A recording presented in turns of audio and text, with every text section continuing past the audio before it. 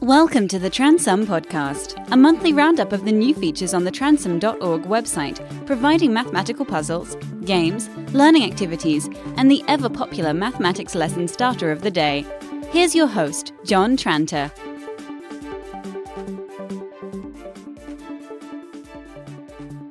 Welcome to the podcast for March 2017. I hope you're well. I'm good. Right, before we get into the main theme of this podcast, let's begin as usual with the puzzle of the month. Right, a 10 centimetre long hole is drilled straight through the centre of a solid sphere. What is the volume of the remaining part of the sphere? Okay, so a 10 centimetre cylindrical hole is drilled straight through the centre of a solid sphere, and you have to work out what is the volume of the remaining part of the sphere after this hole has been drilled out. So as usual, the answer will be at the end of this podcast. And to give you some thinking time, let me tell you about games, maths games. Maths games that can be used instead of the traditional exercises. Because, well, if you think about it, the purpose of an exercise is to take a student through from simple confidence-building questions to harder questions that deepen the understanding of the topic. But in addition to this, the exercise should provide the repetitive practice needed to fuse the method into long-term memory. Now, this second objective, this providing repetitive practice, is a bit boring. So it is probably better catered for with a game instead of an exercise, so that whoever's playing it can have a little bit of fun at the same time of doing the necessary exercise. Anyway, there are a number of games on the Transom website that particularly meet this need. So, for example, the first one, I think that the whole series of pairs games are very good when the concept is actually matching a name with a shape or a fraction with a decimal or something like that.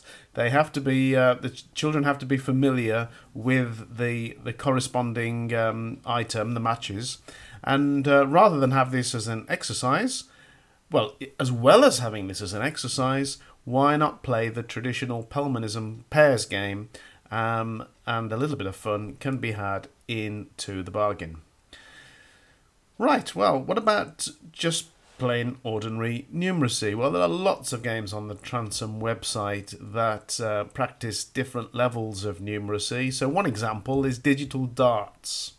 So it can be played with two players, and it involves adding up, a little bit of multiplying, and a bit of subtraction.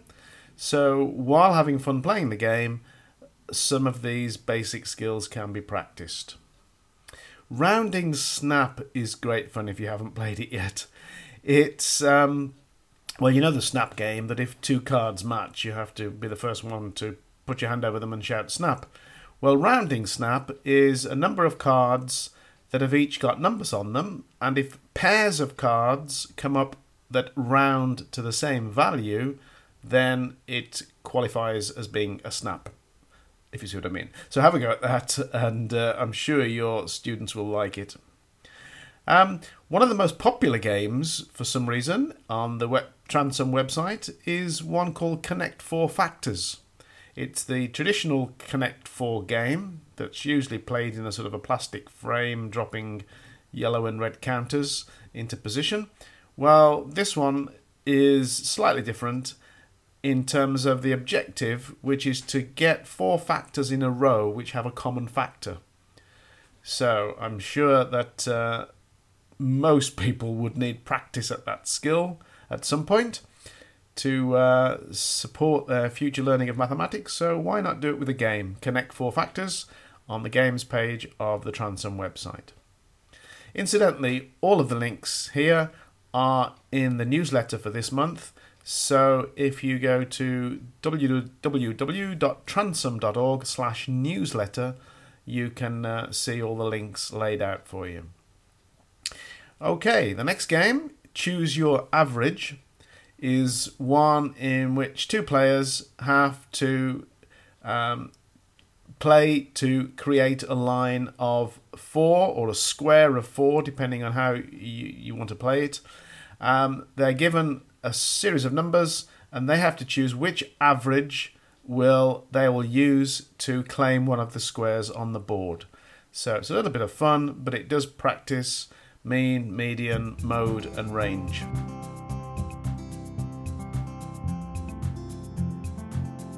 You are listening to the Transum podcast. You can find Transum Mathematics at www.transum.org. Okay, we're nearly there. Two Dice Bingo is a great favourite of mine, and I've played it lots of times with different classes that I've taught over the years. It's to do with probability, two dices. Well, that's in the title, so you probably guessed that two dice are involved. And the numbers on the bingo card that are ticked off are either the sum, the product, or the difference between the numbers on the dice. And the idea is that the students design their own bingo cards at the beginning of the activity. So they need to have an inkling of which numbers are most likely to come up when you do the operation that you've chosen. It's explained a lot better on the page itself, so go over to Two Dice Bingo and have a go at that with your class. The last one in this little series of games is called High-Low Predictions.